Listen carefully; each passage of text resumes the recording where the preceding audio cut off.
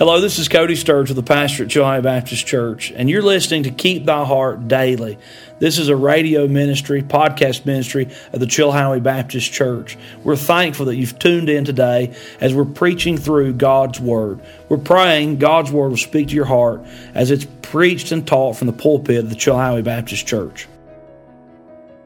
But the city of Shushan was perplexed. What an ugly picture of the nature of this person. He's just sent a letter all over the country that all the Jews, women, children alike, are to be put to death. And him and the king kick back in the palace and drink together on that night. When I see Haman, I see a man that is evil. I see a person that is full of hate and scorn. I see a person I can't see past the end of his nose. I see a person that the devil wants to use in a big way. I see a person that's very fearful. I mean, people around him fear him. But I also see a man that's going to be utterly defeated by the power of God. And I'm reminded that even though there's seasons in our Christian lives where it seems like evil and wicked men are on the rise and winning the fight and winning the war and winning the battles, I'll remind you of something. God gives the victory. Victory is ours. Victory is for the child of God. And by no means should we allow a wicked Haman in our lives to cause us to fear and bow to the pushes of our society to choose the world instead of God. Haman the horrible. Haman the horrible. The more we read about Haman, I hope, the more you dislike him. He's bad. Haman. Number 2, Mordecai. Actually, while we're thinking about Haman, let's look at a verse of Scripture real quick. Proverbs, chapter number 6. Look at Proverbs, chapter number 6. I want you to see this. I think the Proverbs describes Haman very appropriately.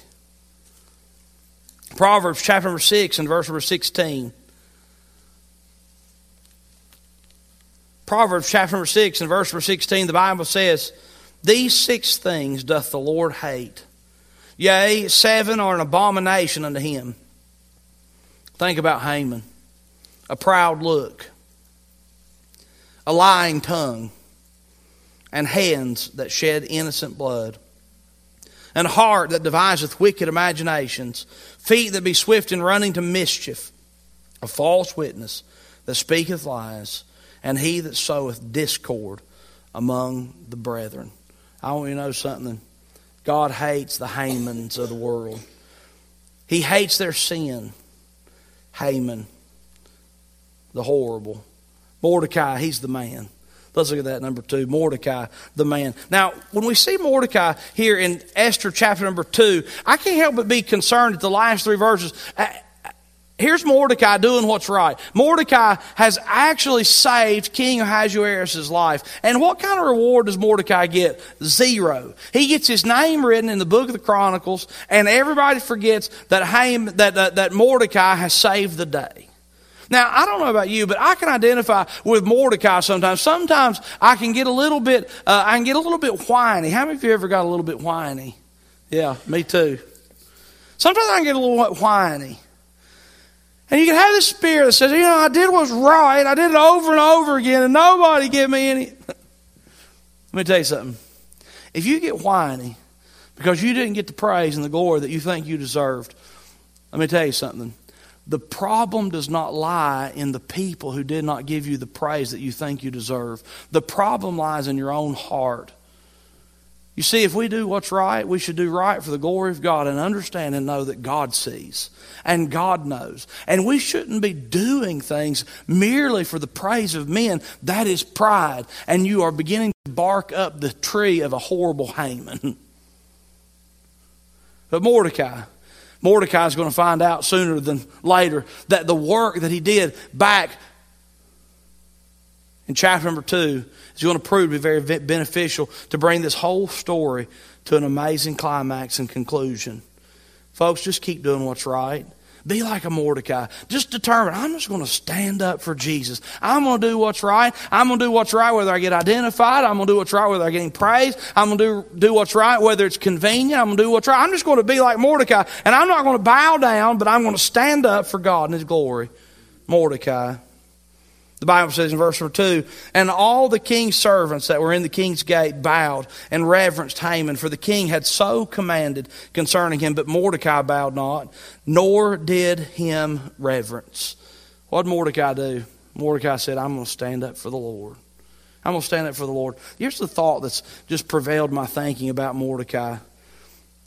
Have you ever had this moment in your life where you know you need to stand up for the Lord, but you also become aware of the potential consequences of standing up for Jesus in the setting in which you are? Sometimes we're afraid to stand up for Jesus at school. Sometimes we're afraid to stand up for Jesus at the grocery store. Sometimes we're afraid to stand up for Jesus at work. Sometimes we're just afraid to stand up for Jesus. Sometimes some folks have become so afraid to stand up and be identified with the Lord Jesus Christ and the Word of God in their lives that they've allowed the fear of man to silence their witness completely. Now Mordecai, at this moment, there was no doubt in his heart. There was the teetering back and forth. Do I do what's right or do I just follow the crowd? Do I do what's right or do I follow the crowd? And Mordecai had the courage and the faith to say, I'm going to stand up and I'm going to do what's right. Let me tell you what happened to Mordecai for standing up and doing what's right. The worst thing he could ever imagine happens in the next few days. He stands up for the Lord, stands up for the glory of God. And all of his peers, what are you doing? What are you doing? Day by day they're questioning him. I'm a Jew, I'm a servant of God, but I'm standing for God. I can't worship some man. And day after day, he takes his stand, knowing that if word gets to Haman, and Haman sends words to Ahasuerus, not only am I potentially in trouble, but my niece, the queen, could be in trouble. And who knows, maybe even all the Jews in the nation could be. His worst nightmare was, if I stand up for Jesus and this doesn't go the right way, and King Ahasuerus, I could cost all the Jews their life. And you know what happens? He stands up for Jesus, and the worst dream imaginable takes place. Now, I like to be able to preach these messages that say, hey, listen, if you stand up for Jesus, it's all going to be good from now on. But that's not how it always works. Matter of fact, that's not how it works most of the time. As we finish the story, we see wicked King Ahasuerus and wicked Haman. We see them kicked back in the palace, drinking together. As we turn the page to chapter number 4, we see Mordecai hearing news of the demise of his people in 12 months. And we see him mourning in sackcloth and ashes. And we look at these two comparisons and we say, who do I want to be? I'll tell you, that night it probably felt better to be Ahasuerus and Haman. But for the last, 4,000 years, let me tell you something. It's been a whole lot sweeter to be Mordecai. And we as God's people, we need to determine, I'm not going to bow to the wickedness of this world. I'm going to stand up for Jesus. Haman, Mordecai, finally God. God, I told you I was going to take you back to one verse number 7. As a matter of fact, as I've studied this chapter, verse number 7 is the one that made my eyes go cross the most. The Bible says in verse number 7, in the first month, that is the month Nisan, in the 12th year of King Ahasuerus, they cast pur, that is the lot, before Haman, from day to day and from month to month, to the 12th month, that is the month Adar. What does that have to do with anything, preacher? I'm glad you ask. So the first part, in the first month, the month Nisan, in the 12th year of King Ahasuerus, that's the day that we're talking. That's the day in question. This event happens on that day. On that day, the year of King Ahasuerus, Haman and some of his soothsayers and some of his help and some of his advisors, they get together and they cast pur, P-U-R. You see that? The word cast pur just literally means, and the Bible gives us a description, it means to cast lots. I don't know if they drew straw or if they cast dice or how they did it, but basically they took some form, flipped a coin, they took some form, and they used this divining type method to try to determine the right day according to their gods, when would be the right day for all the Jews to die. And so they flipped their coin, for lack of a better illustration.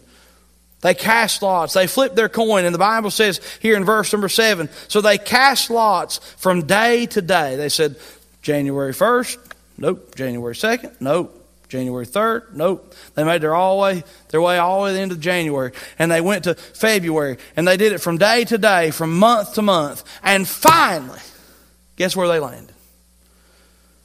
The 12th month, that is the month Adar. Really? The 12th month, the month Adar. Something else important in Jewish history happened in the month Adar. Oh, yeah, the Passover.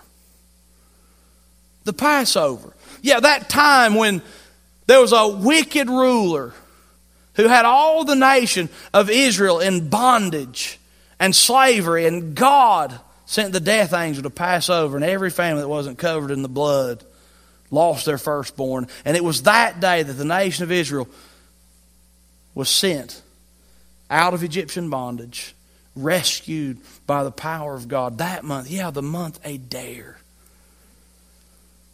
Do you think that when they were casting those lots, God said, just whatever? Oh, no. Do you know what God's doing? God is putting all the pieces together. God is working. God is proving. And God is going at the day before the Jewish Passover is the day that the nation, that all the Jews under King Ahasuerus are going to be condemned to die. You know what God's going to do? The same thing He's done before. He's going to rescue His people. J. Vernon McGee said this. He said, every man, he said, the nation of Israel has attended the funeral of every man that's ever tried to overthrow them. And you know what's going to happen? God is going to prove Himself faithful. And God is going to come through just like He did in the month of Adar at the Passover. God is going to come through. And you know what the Jews are going to do? You see that little word? Pure, P-U-R. Pure. You know what God is going to do and the nation of Israel is going to do? After the great victory that God's going to give in the book of Esther, the nation of Israel is going to establish a new Jewish feast. Have you ever heard of the Feast of Purim? That's the Feast of Casting Lots. And at the Feast of Casting Lots in the temple, the Jews read the book of Esther. And every time the name of Haman is mentioned, the Jews stomp their feet and cry out, may his name be blotted out. And guess what? God wrought victory. I can't wait to get to the end of the story. It's awesome.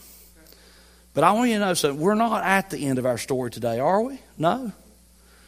And maybe you're like Mordecai on a day like today. You see the enemies of God with their feet kicked back, enjoying all the glories of the flesh, the world, and the devil. I want to remind you of something. Don't fall for what appears to be good and right. You choose to be like Mordecai. The Bible says that Mordecai would not bow, nor did he reverence him. May God help us just to stand up for Jesus. You'll be glad you did, because God's at work. God's at work. God's at work. We're going to see it over and over again in this book. Let's pray. Thank you for listening today to Keep Thy Heart Daily. This is a ministry of faith of the Chilhowee Baptist Church. For more Bible preaching, visit us at chilhoweebaptistchurch.com or download our app wherever you get your apps. Chilhowee Baptist Church. God bless you. I hope you have a wonderful day.